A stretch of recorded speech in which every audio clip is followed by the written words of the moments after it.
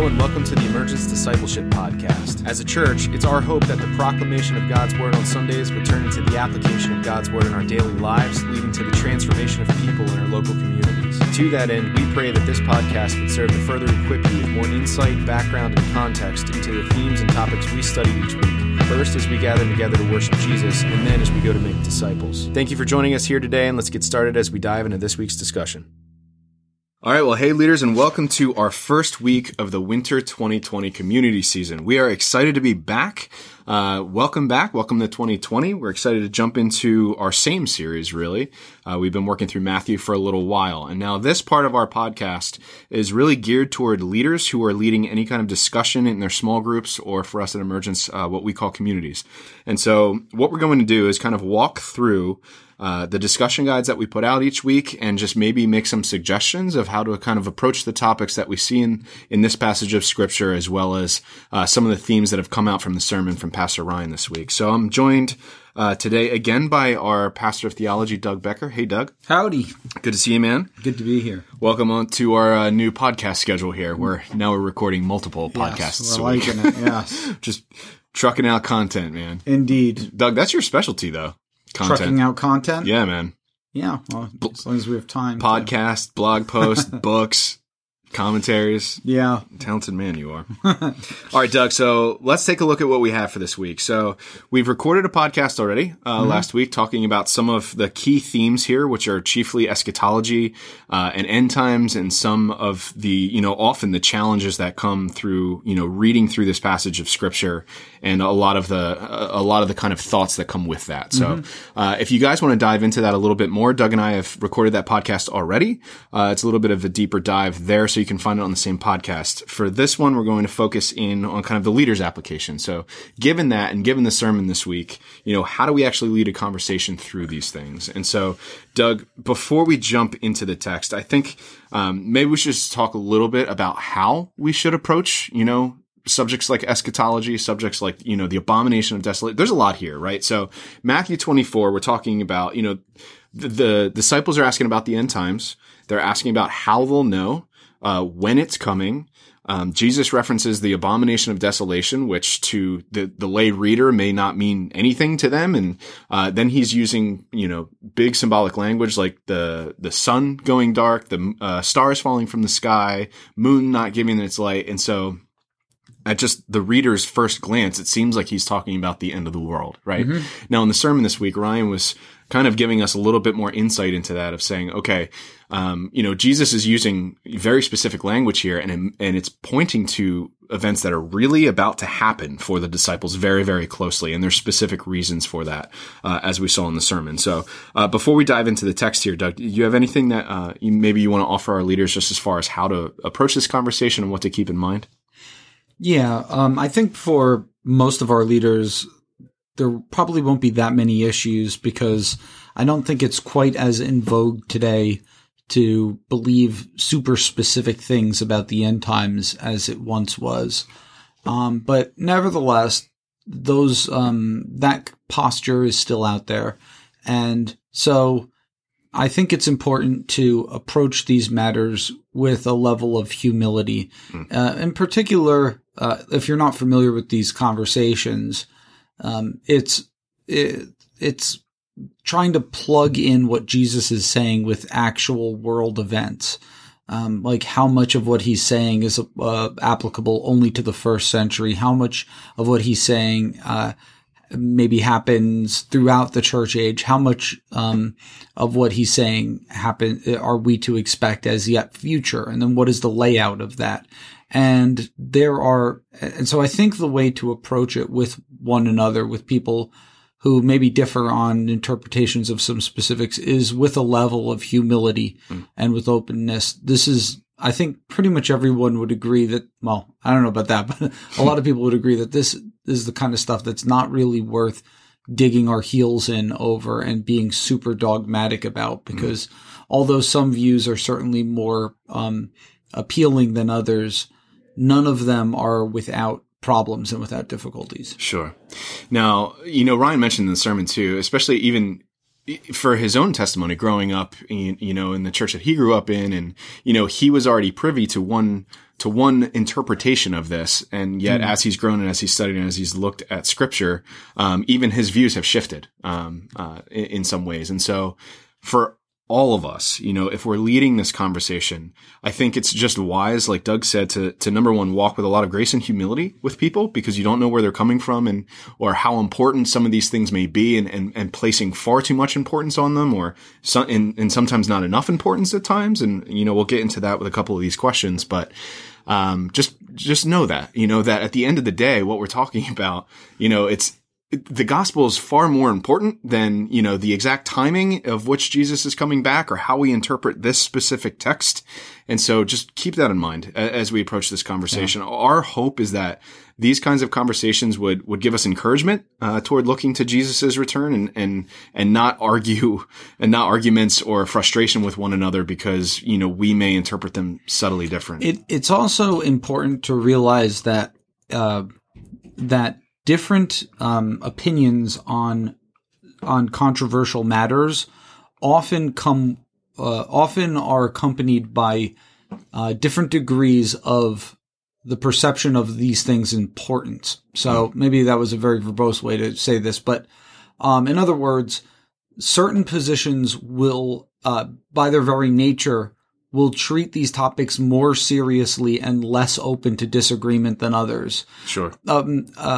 So for example, with this, when we're talking about end times type stuff, there are certain positions that commit one to certain, political strategies in the Middle East, right? Like if you really believe that what's going on there is the setting into motion, the end times prophecies about the rebuilding of the temple and the reconstitution of the nation of Israel and everything, then it's kind of important that Christians get on board with that and are right. Whereas if you don't believe that, then there's no real urgency there, right? So even if you have people who disagree, you might feel as if like it's kind of debatable and we don't really need to be that into it. Whereas someone coming at it from another perspective, their calculation on that might be different than yours in terms of importance. So keep that in mind. That is part of the dynamic. And this isn't the only debate where we encounter stuff like that. And good leaders, honestly, in a conversation like this, good leaders, those that can facilitate a conversation, will help people take a look at scripture and allow scripture to interpret itself, and to be able to walk through this conversation together and continue to build one another toward unity in the faith and not argumentativeness. We talk a lot at Emergence about primary and secondary issues. The primary thing, Jesus being God, right? Jesus coming back, but secondary issues, when, how, as far as, what is interpretable versus what is set in stone. You know what I mean? So I think that's enough of a disclaimer.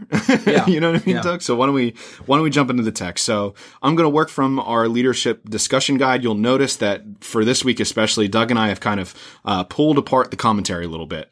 There's a lot of commentary here. And so we've put that on a separate page. Leaders, if you want to study through that, you're welcome to do so. And then we've kept the questions, in a relatively systematic guide, on another page. All right. So we have our icebreaker, which I would recommend. You can, of course, swap that out or throw another one in there if you'd like. But have some kind of icebreaker. It's a new season. You may have new people in your group.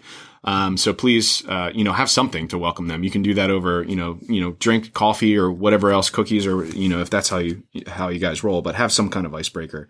A typical opening line, I just like to use this, what are some things that stood out to you from the sermon? That kind of gives me an idea of what people really hung on to, and maybe it'll give me a couple points that I want to return to in the conversation if I can, steer conversation that way. So our first section, Doug, you've labeled Signs of Jesus' Coming. And we're going to talk about these first 3 verses here. So, for the Jewish people in Jesus' day, the temple meant everything, right? It's where, God dwelt among them. It's where they worshiped him. And it was even, and Doug, maybe you want to explain this. It was even a partial proof of God's promises to them through the prophets, right? So having that temple there, refers back to the Old Testament, of promises that God had made to the nation of Israel. And so this temple really does mean a lot to the Jewish people. And so when Jesus in this passage says, oh yeah, this whole thing's going to be destroyed, it's coming down to the ground. I mean, we can only imagine the amount of shock that the disciples must have felt there, right? Yes. At kind of what they're hearing Jesus tell them. So a couple questions for us. Number one, try to imagine how this felt if you were a disciple and you had heard this. And then just one question, what are some other institutions that we have in our lives that would devastate us if for some reason they did come to an end? Do you think it's a good thing or a bad thing that we care so much about these things? So Doug, what might be some examples of institutions? Well, institutions would be things like, I think particularly about our political system. Like we live in the most comfortable, secure nation, arguably in the history of mankind. And what would we do if things drastically changed here? Or what would we do if the position of Christianity in the culture drastically changed? I think it's important, not obviously it's easy to be spiritual when we talk about the collapse of systems that are inherently shallow or maybe even sinful, right? But when we talk about things that are good and that we're thankful to God for, but those things pass away. Like what? Well, that's what I'm saying. Like say that the political situation in our country changed, or let's say your church, let's say Emergence had some kind of crazy scandal and went under or something. What would happen to your faith? Or the government just kicked us out of our building. Yeah, government kicks us. Yeah, suddenly we're like 100 house churches or something. Yeah. There's a few others too. Like family is another one, right? Yeah. Family can be, I guess we could label that as an institution. Yes. Right? Like what happens if the family, kind of, I don't want to say collapse, but, if there's tension there, you know what I mean? And the second question is kind of the point, right? Is it a good thing or a bad thing that we care so much about this, And I would say that there are good institutions, right? Doug, I'm sure you'd agree that there are good institutions, but we should not place all of our hope upon them. You know what I mean? Where should that hope be? It should be in Christ, right? That our hope should be in Jesus, regardless of what the institution is. And now, Doug, to your point, so like the government collapses, right? I can't stop thinking about this. There's a show on Netflix that's called The Designated Survivor. Have you seen this? I think I saw like the first episode or two of it. Okay. Yeah. I don't want to make this into a. That's where the guy becomes president, right? Yeah. So basically what happens, if you haven't seen the show, it's on Netflix. I've only seen the first 2 episodes myself. I started it last night, but it was just very apropos to this conversation. So basically in the show, the government all goes to the Capitol building, bomb comes, blows everybody up. And there's one designated survivor who actually got fired by the president that morning. And his job went in the next day. He ends up becoming the president of the United States. And so the entire government is collapsed and they're like, what do we do? We have nothing, like the whole thing's done. The United States is over. We cannot exist anymore because this happened. It would be funny if you said that you just saw the first 6 episodes because you started watching it last night. Yeah. Binge watching. I tell you what though, I mean, from what I see so far, it looks like a pretty good show. But anyway, it's kind of what I'm thinking of, right? Because in that show, the government collapses and it's just pure chaos. And it got me thinking just to this conversation, what would happen if Emergence tomorrow didn't exist anymore? Like if the church collapsed or, God forbid something happened where, we just couldn't have church the way that we typically do. Would your faith falter? You know what I mean? Or would your discipleship with Jesus falter? And there's even things going on like very close to us in the political climate, decisions that lawmakers have made recently that I know have affected a lot of people's faith. Maybe not everyone in our church because opinions differ on certain matters. Sure. But I think one very you guys are small group leaders, you know what I'm talking about, but a lot of people feel strongly about the vaccination debates that have been taking place lately, and so if it really came down, if laws were passed that were very antithetical to people's strongly held convictions, where would that leave us? Where would that leave you? And this question is not so much obviously this is a little bit off to the side about directly what Jesus is talking about. But what this is meant to do is just to help us get into the shoes of what the disciples must have been hearing when Jesus was telling them this temple is going to go away, and things that you love and that you hold dear and that you've been secure on are going to be ripped out from under you because you follow me. And so it's just to get us in that frame of mind. It's a great callback to ask ourselves, what is it that we really put our faith in? Great question. Number 2, I love this question. This is probably one that for my own group tonight, I'm really going to hang out in. Number 2, why do you think people are so fascinated with questions about the end times? When is it healthy to dwell on such things, and when does it become unhealthy? Now, given we just had a giant disclaimer statement at the front of the podcast talking about kind of how to approach this, but we should care. We should definitely care because it's in our Bible. It's in Scripture. Jesus is talking about it, and he's specifically giving it to the disciples. So we should care about Jesus' second coming. But if we care too much, you know what I mean, to the point where we're constantly hanging every part of our faith walk with Jesus upon this, then it can become very unhealthy quickly. And we've seen proofs of that in culture. We can see things like that if you walk through the Willowbrook Mall. You know what I mean? And like you can see a lot of those things. So how would you answer that, Doug? Like when is it healthy and when's it unhealthy to approach some of these things? Yeah. I think it can become unhealthy again if we confuse what is certain with what is uncertain, or vice versa. And kind of make that into the thing that we really start to talk about, and that becomes very close to the theological core of who we are as Christians. For the majority of the church, very few churches have ever taken very specific stances as central to their confession of faith. And we need to. A lot of churches in the last 100 years, though, have kind of shifted in that, right? And have included pretty specific statements, like, we believe in the pre-tribulational, the pre-tribulational return of Christ and the post-millennial reign on earth, and making those things a requirement for fellowship is a little bit, I think, too far. Sure. Fellowship within a church. Sure. So just as a brief, like a broad stroke on this, from what I understand, Doug, that there's some typical applications for this that you walk away, typical views. You mentioned premillennial, right? So, the Bible talks about a millennial reign of Christ and then a tribulation period of 7 years. And so between all of these things, you've got views that agree that it's, that we're in a premillennial time or a postmillennial time. There are some views that say that there is no millennium. There are others that say that we're in a pre-tribulation or post-tribulation, or Christians are taken up in the tribulation, others are not taken up, and so on and so forth. There are variations all over the place.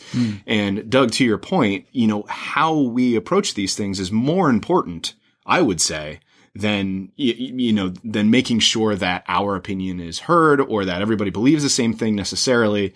What I'm trying to say is it's open-handed and close-handed, right? These are open-handed issues. It is. You shouldn't clench your fist around this and hold on to this for dear life. The tricky thing is that it has become commonplace in recent years to attach closed-handed issues to these issues. So because certain interpretive schemes pride themselves on being as literal as possible. So, for example, Jesus here says that the sun will be darkened, the moon will not give its light, the stars will fall from heaven. That means the sun will be darkened, right? The moon will not give its light, and the stars will fall from the heavens.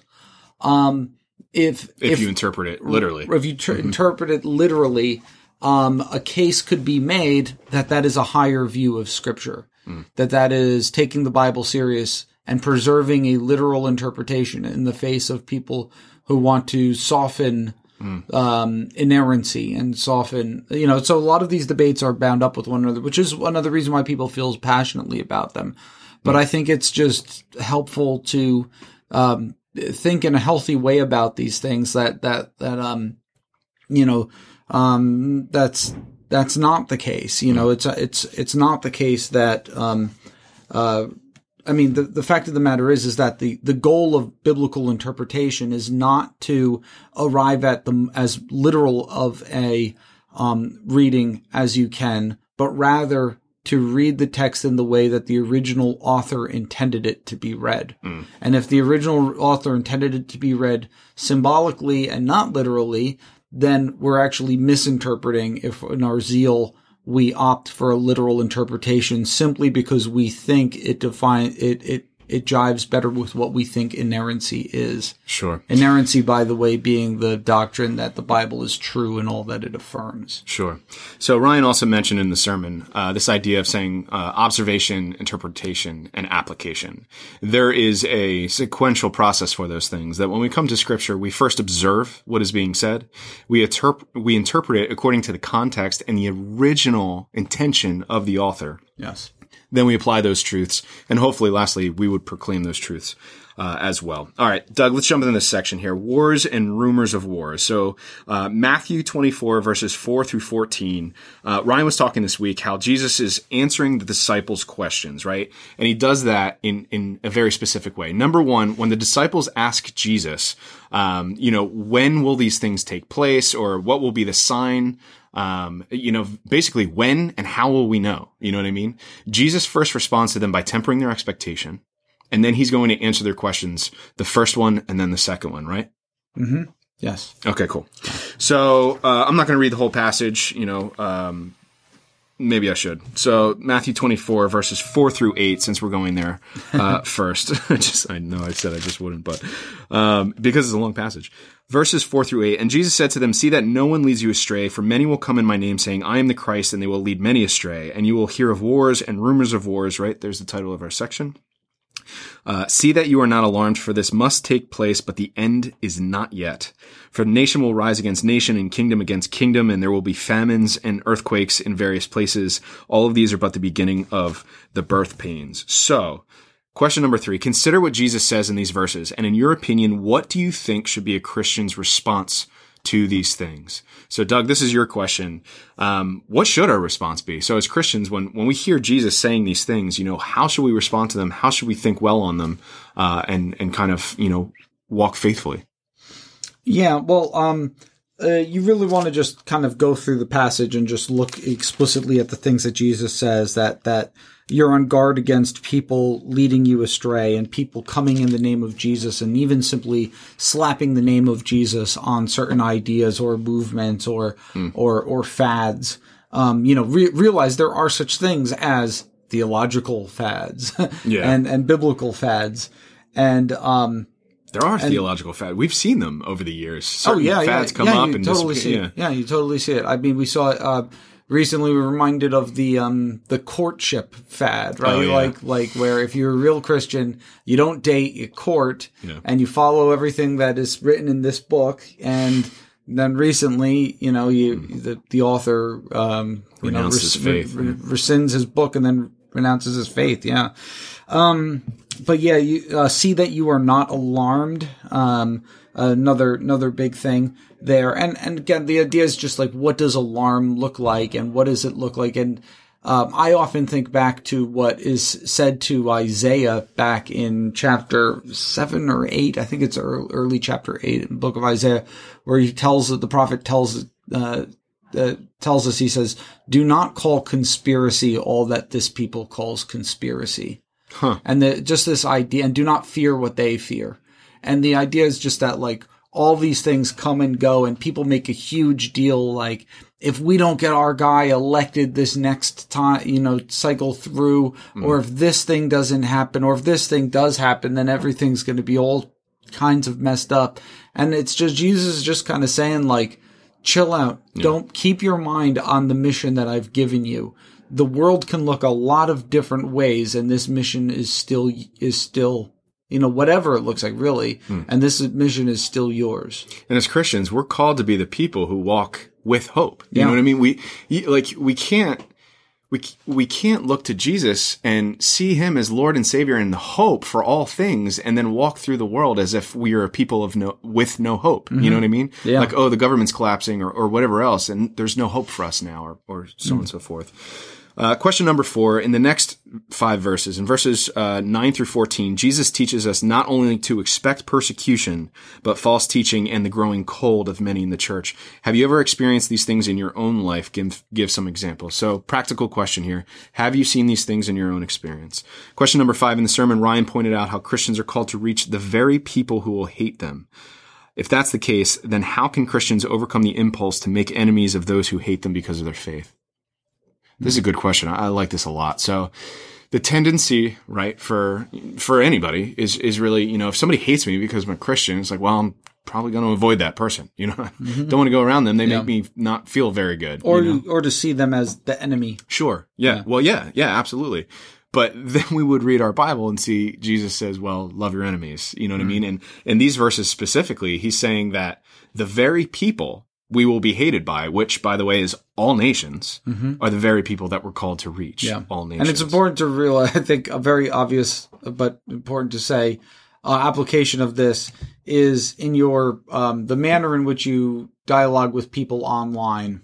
You have somebody you find just disagrees with you, or is an enemy of an important truth. Do you talk to them as your enemy, or do you talk to them as somebody whom you're trying to win to Christ?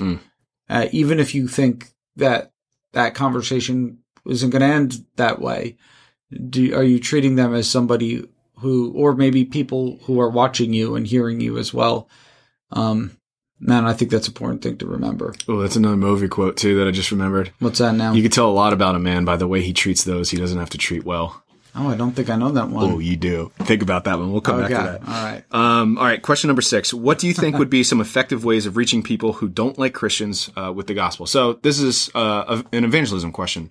If you've been with us through the winter sessions, we've been looking at evangelism and some kind of strategies and how to really approach a world that doesn't really care anything about Jesus and has a lot of problems with the current status of things today, and how to really reach them effectively with the gospel. And so you can go back and check some of those things out. But here's a question to say, how would you do it? How would you talk to people in this day and age? How would you reach people who don't like Jesus for various reasons and maybe don't like you? So the next section here, let the reader understand. This is an interesting little just side note from the author Matthew. Yes. Just let the reader understand. This is the most fascinating thing to me because you hear that and it's just like, okay, what am I supposed to understand? Because I don't get it, but it's really, really cool. So verses 15 and 28, Jesus is foretelling of the destruction of the temple, right? So Ryan walked through that in the sermon this week by referencing the abomination of desolation in several prophecies. So, Doug, you've listed a couple of those here. Daniel 8:13, 9:27, 11:31, 12:11. And then, so Doug, you want to talk about this a little bit. We went to this at length in the other podcast, so we won't, revisit all of that. But basically, Jesus is talking about the temple. The abomination of desolation has happened previously. Is that right, Doug?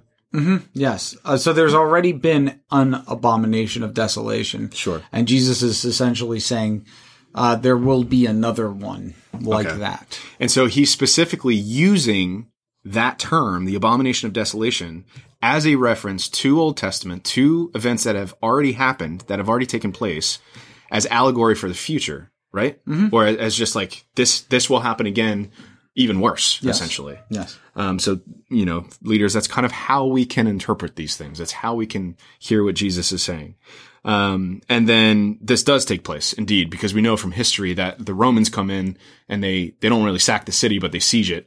And then, in 70 AD.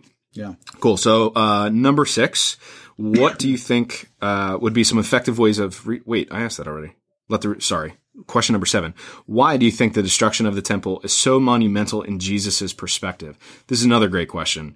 How do you think the fall of the temple would have impacted the early Christians' understanding of what God is doing in and through Jesus? There's probably a shorter way that you can ask that question, but,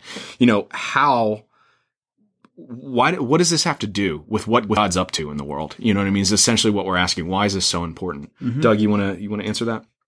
Yeah. And, the idea is you want to be as mindful of the Old Testament in the mode that puts you in as possible, right? And that really places it as at the temple, at the center of everything, at the center of God. This is where God has chosen to make his name dwell among his people, where he will be worshiped. They're to make pilgrimages down there several times a year. It's the center of their religious life.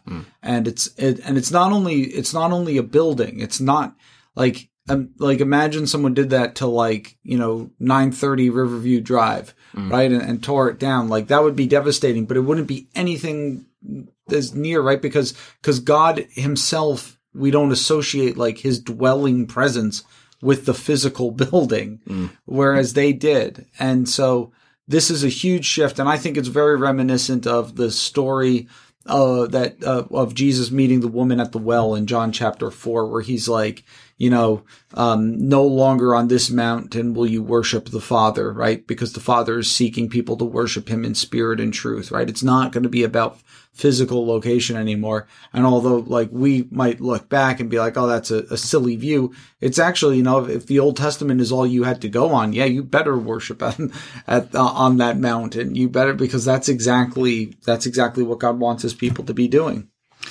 Absolutely. I think that's awesome. And for us too, I mean, even today, some people can, we say this in Discover Merchants all the time, like the church is not a building. You know what I mean? It's not like, so right now we're sitting in Totowa. We're in the Totowa campus. We're sitting in an old Entenmann's factory. You know what I mean? It's not the building. It's the church is God's people. You know what I mean? God dwells among his people. And that's important for us to understand. Very, very important. Question number 8. In verse 27, Jesus says that his eventual coming, i.e. his second coming, right? Or the parousia, my Greek word for the week that Doug taught me, will be like lightning. Why do you think what do you think this imagery is meaning to teach us about the nature of Jesus' second coming? I'm going to have to fix what did I write there? What do you think this imagery is mean to teach us?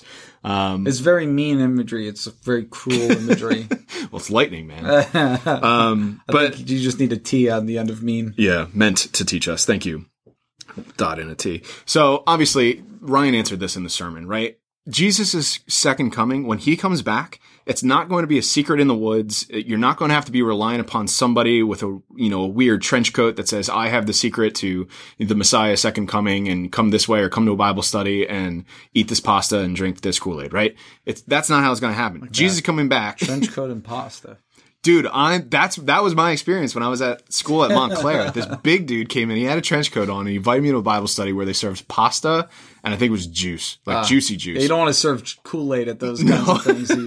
But seriously, and they were saying, they were convinced about a certain type of interpretation of the Bible, which was crazy. One crazy experience for another time. But anyway, Jesus' second coming is not going to be some kind of secret. We will see it, right? Like lightning in the sky from east to the west, big bang, big crash. Everyone's going to know. You're not like when Jesus comes back, it's not like he's going to come back and we'll be like, was that really it? Like, boom. No, we will know. So anyway, yeah. Last section, Son of Man coming on the clouds. Ask for a volunteer to read Matthew 24, verses 29 to 35. So our last 6 verses here. In the sermon this week, Ryan explained how this passage is often confusing because we like to associate this imagery with a literal depiction of the world. To Jesus' followers, however, these images would have sooner called to mind the Old Testament references talking about God's judgment on powerful nations. So of all things that I've learned this week, Doug, from what we've been studying and from the sermon, this is the biggest one that kind of rocked my world. So what we're talking about is the language in here that Jesus is using where the sun is being darkened and stars are falling from the sky and the moon will not give its light. And Doug, you were kind of explaining that this imagery comes from other places in scripture that we've seen before where God is specifically telling or talking about God's judgment on a nation or the falling of a king or so on and so forth. Do you want to explain a little bit more about that? Certainly. Yeah. Well, and we go into the detail a lot more in the other podcasts that we do on this chapter. So I don't want to flog a dead horse here, but the basic idea is that we're going to flog the horse. We're not going to beat the horse. We're going to flog it. Old Testament. The basic idea is this: is that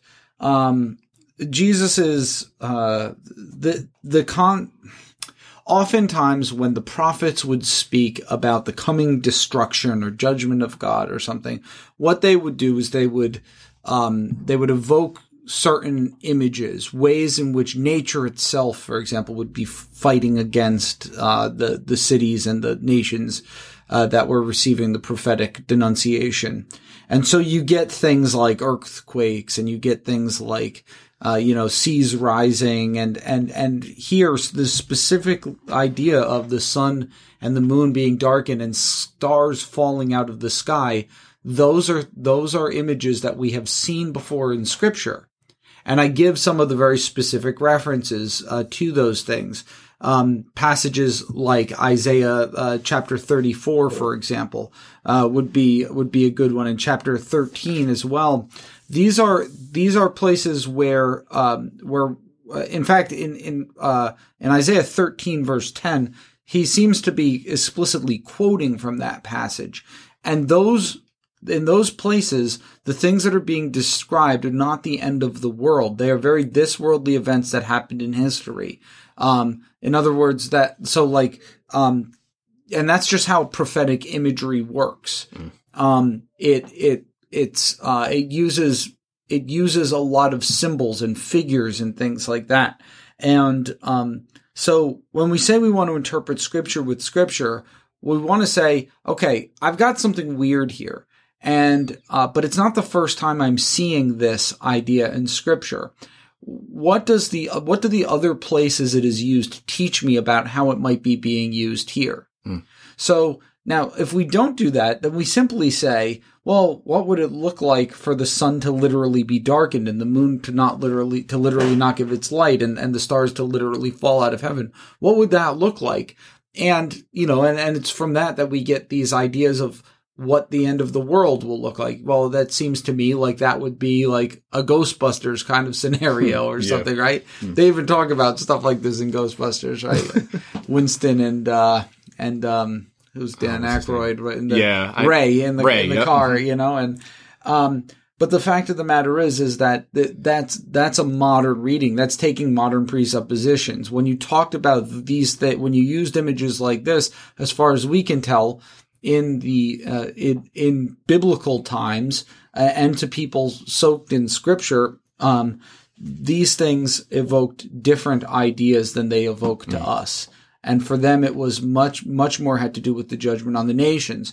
And so it's very interesting because as symbols of judgment on nations, what Jesus is essentially saying is it's an idea not entirely foreign to the prophets, but basically that you're going to see the kingdoms that seem to you to be the greatest, Rome, right? But not only Rome, but the Jewish establishment, right? He's denouncing the temple. He's saying the temple will fall. These are cataclysmic, earth-shattering changes that are going to be happening. And Jesus is talking about those things falling and coming to an end. Now, of course, I don't mean to imply that Rome went away in Jesus' lifetime, right? Right. But and part of this is the idea that these are not so tightly tied to specific historical events that they can't be reapplied elsewhere. Right. In other words, some of what Jesus is teaching is very much akin to what he says early on in verses 4 and following, where these are patterns that so the stars falling from heaven, it's happened to nations in the past, it will happen to nations that exist now, and it will happen to nations that exist in the future. Right? So, but the idea is that this judgment is not only going to be on those bad guys, but it's going to be on the temple as well. The temple establishment as well, yeah. So the question here, right, is in what way should Jesus' words here refocus Christians on the Great Commission and sharing the gospel? I mean, the obvious answer is for one, we should hear Jesus' words and expect these things. You know what I mean? Because for the disciples that are following Jesus, he's telling them specifically, this is going to happen to the temple. And don't doubt, you know what I mean? Don't doubt that, God's still not reigning. He is. These things are to come. And fast forward to today, I mean, we've seen world wars. We're seeing strife all over the place, and especially kind of the cultural climate, the social cultural climate that's going on. Even in the United States, you know what I mean? To look at this and say, well, the whole world's falling apart. It's like, no, Jesus is still reigning. You know what I mean? he called it. Essentially, it's like, and so for us as Christians, we should indeed be those people who have hope and walk accordingly, to be able to share that gospel, to be able to point to Jesus as the one source of absolute truth and love and justice and mercy. Last question here in your own words. How would you express the hope a Christian should have despite current events or calamity? So I just spoke about that a little bit here.